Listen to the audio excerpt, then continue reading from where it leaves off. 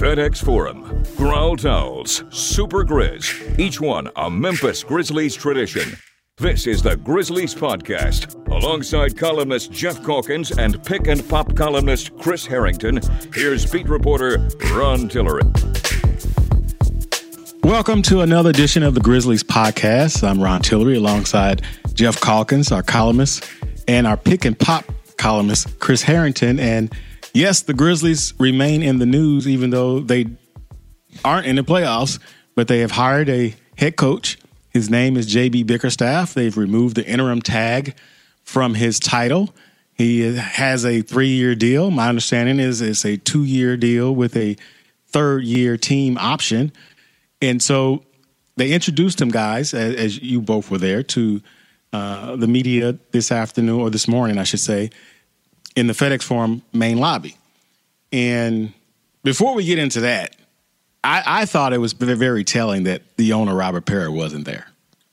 Well, not surprising, though. I mean, I've been saying for a little while, ever since he reasserted his ownership, that at least once, he doesn't need to, be Michael Heisley or Mark Cuban or whatever. Sure. But at least once to come into town and put his hand on the shoulder of Chris Wallace or J.B. Bickerstaff or whoever and say, I'm back. This is my team. These are my guys. I believe in them. Just once. I think that would be helpful. And, Jeff, that's what I thought. I mean, okay, the buy-sell thing is over with. Robert Pera ponied up the money to buy out these two minority owners who could have seized control of the team. And as Chris has said, you got your general manager, you got your coach. Why not come in and express a vision? Well, two things.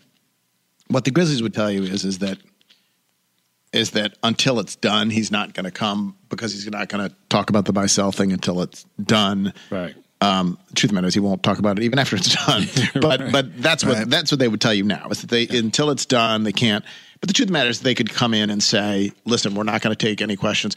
We'll say why I want to continue on the team and whatever, but we're not going to take any questions about the specifics of that transaction until it's done. He could have said that. Be that as it may, whatever you think of Bickerstaff, whatever you think, there is very clearly a yawning hole in the general leadership, public leadership, internal leadership, maybe less so. I don't really know. But the public of what is fundamentally a public entity that was supported with a $250 million arena, there is an obligation.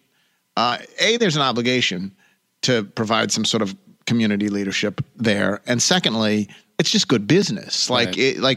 You have no sense of momentum for every corporation wants to have some sense of momentum, and with a coach who's what'll get to the coach, but then a general manager who's defensive or hidden away, and then no one else to speak for the franchise, it is a yawning gap. And whatever you thought of, I forget Jason Levy and the person or the whatever, whether you liked him or not. But at least when he was here, you knew he was the person, right? They need someone who is the person. And yes, I think that person should get the public endorsement of Robert Pera. And then you could, but they seem to not understand or know or to be able to persuade Robert. I think some of them internally do know, right? Yeah. That there has to be some kind of leadership beyond what we're getting now. Well, and obviously we're not going to spend 20 minutes talking about this, but when you said good business, it just struck me. Last year, I took my son to a Cubs game, and you can't get in the place in Wrigley Field. So we were in the 500 section. Imagine that, 500 level section at Wrigley Field. And who's up there shaking hands and taking pictures? But the owner of the Cubs. Right. I thought that was awesome. He's just up in the cheap seats, just hanging out, just saying thanks for coming. Now, that'll never be Pera. I mean, Pera will never do that. And in fairness, there are effective owners, whether it's whoever the hell owns the Spurs or whatever, who don't do that. Cuban obviously did that. Mike Heisley did that. You could put your hands on Holt with the Spurs. But this is a situation where Chris Wallace has become, fairly or not, sort of a damaged figure as a public front of the organization because of the longevity he's had, because of some of the decisions. And so if he's going to be the guy, and he might, he's done it before, maybe he'll do it again. He may be fine going forward. But if he's going to be the guy, because he's sort of a damaged figure, and we saw how defensive he was today, sort of a damaged figure as a public, face of the franchise, I think it requires the owner to come back down and reassert his belief in Wallace. Right. And then it requires them to let Wallace be the public guy. Like, if you're going to have him in this position, part of this position is whatever. Maybe he's damaged. Maybe people roll their eyes. Maybe whatever. But he's got to be back out there and talking. Right. Like, someone has to be out there and talking. And here's the other thing. Yeah.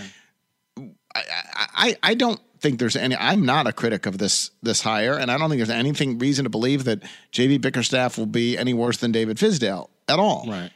But with David Fizdale, what they did is because they have no vision, because they have no public leadership broadly. They tried to rent one from Miami. Yeah, they rented one from Miami. They said, "Here's the vision. We just got it from Miami. We're opening up the box. Right. Here it is. He's ordering locker rooms painted, and he's like, whatever. He's the vision. It's that's it." Well, that's not something JB is going to do. It's just, and to his credit in some ways, he's just going to be a basketball coach. He doesn't come with a already assembled vision. No. They tried to do it with Fizdale. He could be that guy. Yeah. JB's not going to be that guy. And so they're, from that perspective, and again, some of it's PR, a lot of it's PR.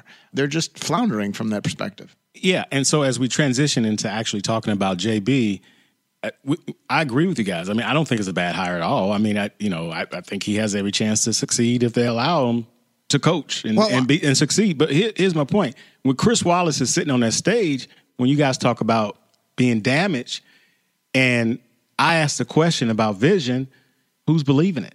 Right. Yeah. I mean, he didn't sound like he believed it. Yeah. Well, I will say, it is interesting. People keep asking about the vision. Yeah. They have a vision. Like, that answer is their vision. Yeah. And people either don't like it, or it's not long-term enough, or it seems like they don't really understand. Wishful. Yeah. Like, there's all kinds of things. It's kind of like the parade down Beale Street. Yeah. They're very clear. Like, here's the vision. And we've said this before. The vision is we're getting back into the playoffs next year. Mm-hmm. We're going to give they don't say this part, but we're going to give our first-round pick to Boston this coming year. Mm-hmm. We're going to hope we get a stud from the playoffs. We're going to keep riding Mike and Mark as long as we can. And then as they age, we're going to hope that this stud and Dylan Brooks and whatever else, that they become the new wave, and away we go. That's the vision. On Bickerstaff, I want to take the ball away from our point guard, Ron, for a second, so I can throw it, so I can pass it back to you. And I'm going to shoot it. Jeff and I did a pod. We've known that Bickerstaff was going to be the coach for a while. Sure. We sort of knew it semi-officially last week. So Jeff and I did a podcast last week where we talked about what we thought about the decision to hire him and the process to do so, which has been criticized. You weren't here for that. Sure. So I want to hear from you, and our listeners want to hear from you. What is your take, A, on the decision to keep J.B. Bickerstaff, and B, the criticism of the process or lack thereof in doing so? Well, I think the criticism is silly of the process. Chris Wallace has been a GM for 20 years, 10 with the Celtics, 10 with the Grizzlies. I mean, if you don't have an idea of what you want, what direction you want your team to go and who can do it, then you're not worth your weight in salt. Right. So I like the idea that he said, this is our guy.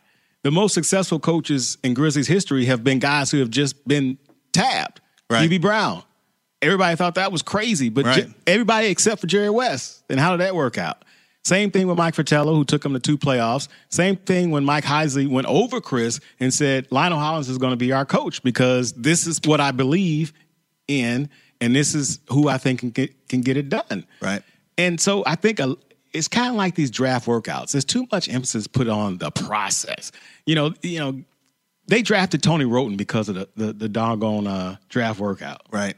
They didn't draft James Harden because of the workout, because guess what? James Harden stunk. Right. And he might have done it on purpose.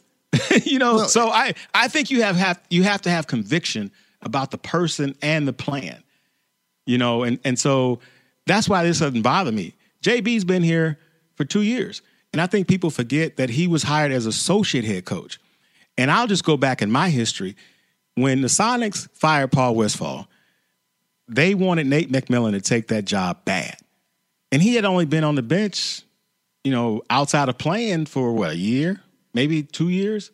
And he refused to take the job unless Dwayne Casey could be associate head coach.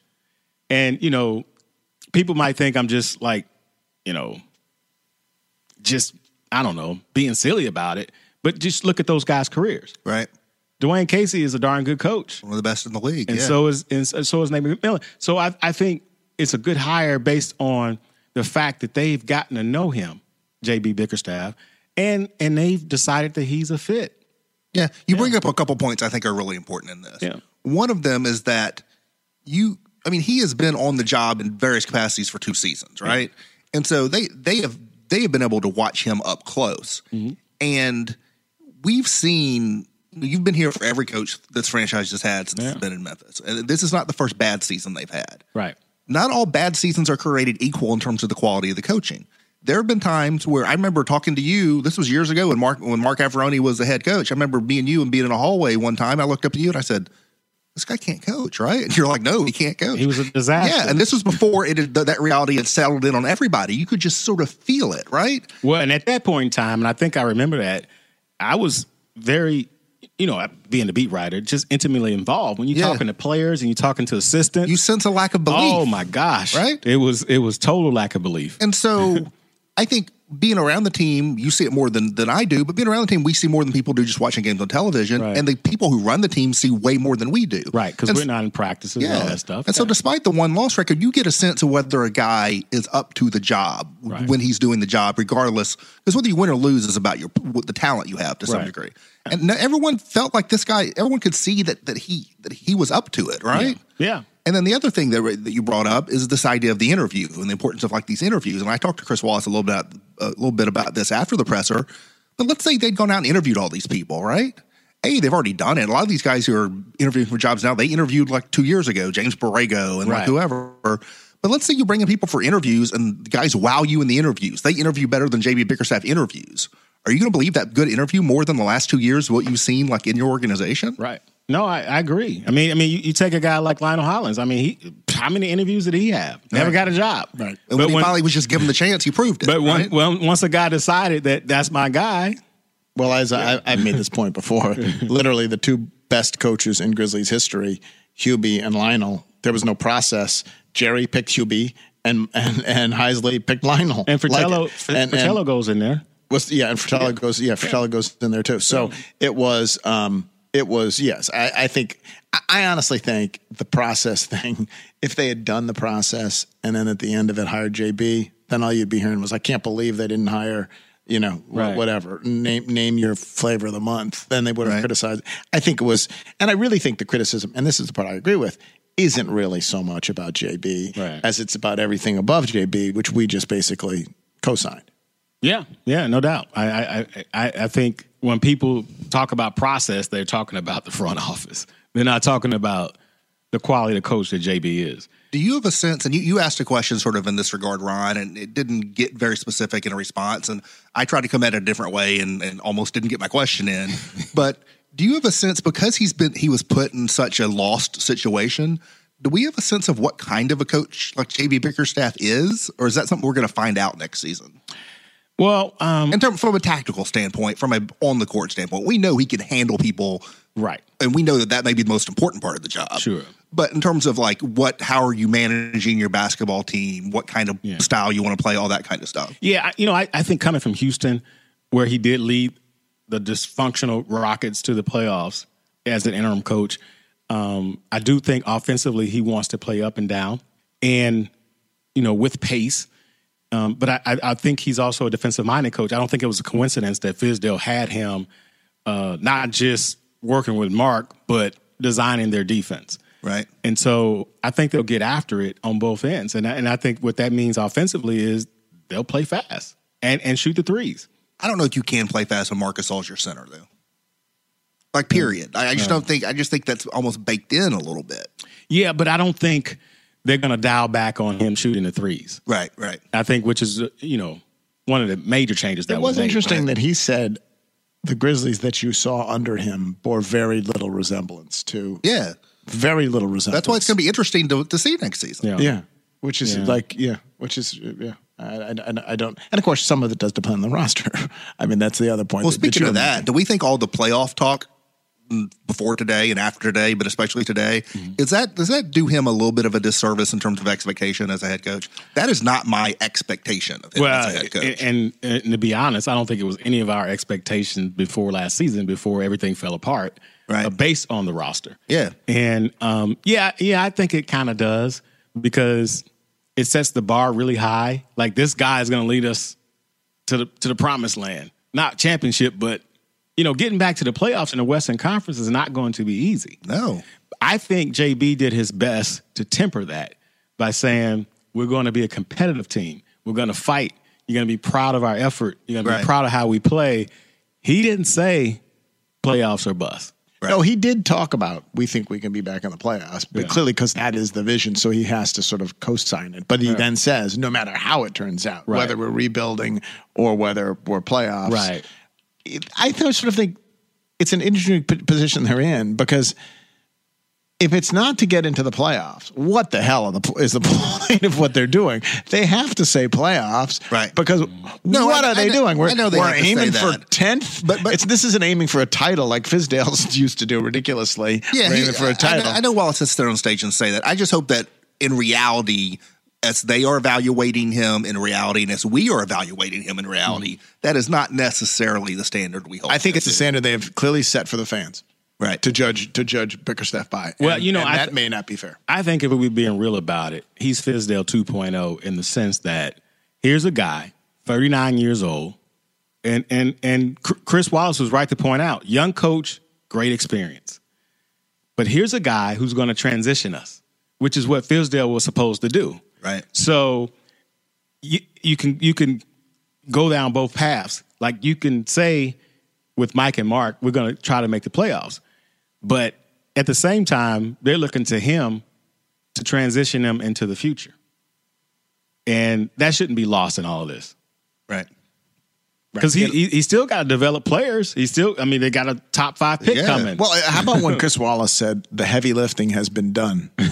That's what he said. He turned to the roster. He said, most of the heavy lifting has already been done. I said, which heavy lifting is that? Getting Dylan Brooks counts as the heavy lifting?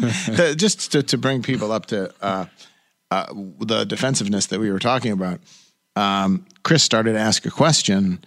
And how many words did you get out? Like 3 or 4. He got 3 or 4 words out. I was setting up a premise, and I said, like, stop your draft lottery or something. I was going to have, you're going to have a high draft pick this summer. Right. And so he got out, and Chris immediately jumped in and said, we're here to talk about the coach. We're not here to talk, we'll be other, blah, blah, blah, blah, blah.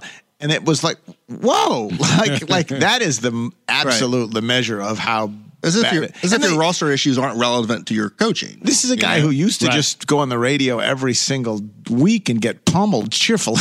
Right. And now he just 4 words and we're not talking about that. It was really dramatic how it evolved. I don't think, in some ways it's sort of interesting. He's more, who knows how it will turn out, but he is more prepared for this job than David Fizdale was. And yet David Fizdale, when he got this job, was acclaimed. And J.B. Bickerstaff, when he getting this job, is sort of, Don't you think it's true, though, that he's... Yeah, I agree with that. I mean, J.B. has worked for 14 years as an assistant, has 2 interim, jobs. He comes from a father who was a legendary coach and NBA GM and Bernie Bickerstaff. Right. And so for those reasons alone, I don't understand why this is met with indifference. There are some similarities to the Ivoroni Hollins thing, and not to draw too tight of a parallel because David Fizdale proved way, way more than Mark Ivoroni ever did. Yeah. But in terms of like Ivoroni had that Phoenix shine, had never done it before, so you could envision all you wanted. Fizdale had the Miami shine, had never done it before. Hollins had his chances, had been interim coach, had been a long-time assistant, had been passed over, and so he didn't have the shine, and Bickerstaff was... There's some similarities between those two things, and having learned my own lesson, because I was in favor of the Ivoroni hire, I was against the Hollins hire, I was wrong on both counts, right? Mm-hmm. So having learned my lesson in the past, my attitude has sort of become... We don't really know what these guys are going to be as head coaches till they become head coaches. And so much of the strong opinions people have about new hires is based on reputation and resume and all this theoretical stuff, right? Well, it's interesting because, what Jeff said just makes me think, there was no meh when they hired Dave Yeager. And he was a D-League coach. Right. He was a guy. It was different. Dave Yeager was. Some people were. He was riding a bike, and somebody gave him the keys to the Ferrari. My point is, he'd been the lead assistant on this team that had all these several playoff runs. The other difference is he actually was. There was a split on Dave when he was hired. He was not as popular when he was hired as Fizdale was, because there were half the people were calling him a backstabber, and were bemoaning that Lionel was gone, and half the people were loving it. So there was a schism when Dave was hired. Yeah. When literally the only job ones where there was just total acclaim were Ivaroni, Fizdale, and maybe I think the Czar, the telestrator, was widely acclaimed too. We missed Hubie. I don't remember, but he was too, because he was on TV. Like that's who we liked, and the Czar was okay. The other two didn't last 2 years. Neither one of them lasted 2 years. Yeah. Well, I mean, I don't know. I think ultimately, what do we think about what Fizdale had to say? Do you think he was just what Fizdale had to say? I'm sorry, Bickerstaff. We've been saying Fizdale so much. Fizdale, what Bickerstaff had to say today in his introduction. I mean, I didn't really, honestly, I tended not to draw a lot from these press conferences. Sure. I believe what I was picking up was what he was putting down last season amid all the struggle that he inherited. Like, I believed him. And there were times, like I said before, with Ivaroni, where you look up and you're like, I don't really believe what this guy's saying. I always believed what Bickerstaff was saying. And so that was no different today. I think he's really impressive. I think he's honest and impressive. And I totally believe him, but I didn't really have a strong reaction to him today. I think something that you said, because I listened to you guys last week, is very important. He does strike you as being adaptable. Yeah. And I think that's very important. Extremely important. Well, that's what I was trying to get at with that. When you don't have strong input on how the roster is built, you have to be. That's what I was trying to get at with that question that Chris almost didn't let me ask. Is that, like, if they get the top pick in the draft, you draft DeAndre Ayton, and then you're going to try to play DeAndre Ayton and Marcus all together. Not every NBA head coach can handle that stylistically. Like, Mike D'Antoni's a great coach, but he's not coaching that. Yeah. If you fall to fifth and you think Trae Young's the best player on the board, and you're thinking, well, how can Trae Young and Mike Conley, how can we make it? Not every head coach can do that. And so if you're going to make the hire before you exercise the top 5 pick, you have to have faith that the coach you have can adapt to whatever talent, which way it goes. What struck me was his, honestly, from what he said, and again, like, who knows? Like, I thought Derek Dooley from Tennessee was big a great opening press conference, and who the heck knows? What does strike me about him is his humility and just sort of the decent way he seems to treat everybody. And it is no surprise in retrospect that you asked him a question about how he forged a relationship with Mark, given that he was Fizz's right-hand guy, and Fizz couldn't get along with Mark or didn't get along with Mark. How did he? Well, because you can just see it. Like, he doesn't have any ego. It doesn't appear to. Like, he doesn't have any, and so there's not a lot of drama or anything else. He is what he is. He must have spent 17 minutes thanking people at the beginning, and before he answered my question, it was his only time to talk, and he was like, well, "Hold on, he had to thank everybody." Wasn't that kind of I hate to cut you off. Wasn't that kind of weird? They let Chris go on and on and on and on, and they didn't even let JB say an opening statement. Yeah, there was no opening statement. But anyway, it was not a surprise to me that he was able to hit it off with Mark in a way that Fizdale, who brought in his own stuff, there was something to clash with Fizdale. Yeah. There isn't, he just seems like a really decent guy. Now, that doesn't mean he's going to be, who knows what that's going to be when it comes to the coach. Right. But in terms of the roster, by the way, any developments or thoughts going forward? Are you on the view that Tyreek will or will not come back at this point, Ron? I think Tyreek is 50-50, honestly. There's a lot of reasons to believe that he won't be back. He wasn't mentioned, by the way, in today's press conference. I mean, because they were rattling off players. Yeah, right? Given the fact that he was gone for personal reasons. You have the whole fiasco with the trade deadline without him being traded and being forced to sit out. My understanding, he was missing shoot-arounds and practices, and his behavior had become less than professional. But on the flip side, the reason I say 50-50 is because he may have no choice. What if there's no money out there for him and the Grizzlies have their mid-level and want them? Right. And, I'm not convinced that the big contract above the mid-level is there for him. Mm-hmm. I wasn't even at the peak of his season. I wasn't convinced of that. No. At the same time, I don't think the Grizzlies are going to be able to get a better basketball player for that money. So it may just be that, it just happens. Yeah. Right. Yeah. I want to get back to Mark since you brought up Mark. Yeah. Oh, I'm sorry. Did you have a comment? Okay. I talked to Mark this morning, and he basically said Fizdale, I keep saying Fizdale, Bickerstaff is the guy and can be a good coach, and made it a point to say without restrictions. Right. How do you guys read into that? Well, I think it was clear to everyone that at a certain point last season they pulled the plug. And like you can't say like, we're taking or we want to lose, but like you know what you want for you want that draft pick, right? Right. And so it was clear that the organizational directive, if not to outright lose, they weren't trying to lose games on the floor, but it was not to win. That was not the goal of the season, and that has to chafe against everything Marc Gasol sort of believes. Sure. I mean, we sort of saw that. And so, I don't think even given the limited resources that he had, he was not putting those resources 100% to bear on trying to win games every night. Yeah, and I don't know that. I mean, I don't know how many restrictions were on other coaches or how many restrictions were on Fizdale or Yeager or anyone else before them. So I think that was a product of, I suspect from when Mark's talking, it was a product of last year when Mark must have been railing against the restrictions coming out in the fourth quarter against Portland, not playing a minute in the fourth quarter. Yeah. I think he was probably referring to that and not to, I don't know that one of the complaints I would have about this front office generally is that they impose, obviously they've clashed at times with their front office, with the coaches for various reasons. But I don't think that is a pattern of this front office. I don't think Chris Wallace rules with an iron fist in terms of what goes on the court. No. And I think he will be able to basically be without the restrictions. Yeah. And maybe Chandler, who knows, injuries and stuff like that. As long as they're in a playoff race. But they have this medical team that has great influence. Right. And like, you got to get cleared through 3 layers, it seems, for the head coach to make a call. I think that's a part of it. Isn't that a way? Because I've been on the road with him where Mark's tweaked something, and then they're like holding it up, and like I've heard like Wexler's been in on this. Like, why the hell should Jason Wexler be in on decisions on whether a guy can play? I don't know anything about that, and that would be weird if that's true. Yeah. But from a basketball standpoint, isn't that just sort of the way the league is trending, though? To be more careful on the medical side? Yeah, but I don't know if teams have such a robust medical team as the Grizzlies.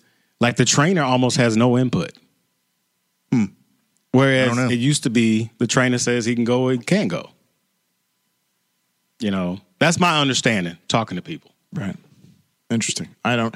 Did Mark, by the way, say that he'd met with Pera? He did not. He did not. Yeah. Because that was what we were waiting on. It sounds like he's all in, though. If he cares enough about this coach, he's obviously, I don't think we have any misgivings about whether he's not coming back or anything. We're going to request a trade. I think the only potential weirdness I see with Gasol is if the draft lottery shakes out in a way that Ayton, they believe DeAndre Ayton is the best player on the board when their pick comes up. Because that guy's just a center. And Gasol's a center. And I think it'd be interesting to watch them try to play together, but like it's not like a fit. And so does that lead them to take a player that they actually don't think is the best because of a fit? Or does it create some friction with Gasol if they take the guy? That's all theoretical because we don't even know where they're going to pick. Yeah. Well, I mean, in the case of Ayton, I understand that argument. Wouldn't that just squeeze Deontay Davis, who has not panned out so far, and you just reduced Gasol's minutes, which you would have to do anyway because he'll be 34 next year, and play as much Ayton as you can. Yeah, I mean, I think there's a way to manage it, and I think that's how you start. Yeah, because, I mean, as much as they try to sell us on Davis, he's getting squeezed by Ivan Rabb, much less. Yeah, I mean, top 5 pick. How much are you buying him? Right. Yeah. So, I don't know. Well, to come full circle, and we got to wrap this up. I'm okay with J.B. Bickerstaff. I mean, I'm not saying they settled. I don't think there's evidence to say he's going to be a bad coach. I don't think there's evidence to say, he's going to be a great coach. But I think there's evidence to suggest that he earned a shot. I'll say this. I would say it. This is the last. If it doesn't work out, this is the last coach and the last draft pick Chris Wallace will ever introduce. This is it. Like, this is his last swing. Right. And so you hope it works out. You hope JB and Doncic take them into a glorious future. But he's not going to be sitting up there introducing someone else as the perfect combination of whatever. Not in a year and a half. Not in a year and a half. Right. That's not happening. Yes. Yeah. Final thoughts, Chris? No, I agree. I was impressed by Bickerstaff, what I saw of him in the past year, considering the circumstances, and I have no reason to believe he can't be a good NBA head coach if he has the talent to work with. All right. Well put. Well, that's this edition of the Grizzlies podcast. Check out Chris, Jeff, myself, Ron Tillery on commercialappeal.com and the Commercial Appeal app for all of your Grizzlies coverage. Thanks for listening. We'll talk to you soon. The Grizzlies podcast is hosted by Ron Tillery, Jeff Calkins, and Chris Harrington, and posts each week during the regular season at commercialappeal.com. You can also subscribe to the Grizzlies podcast for free on Apple Podcasts and Google Play. I'm Sean King. The Grizzlies podcast is a production of the Commercial Appeal.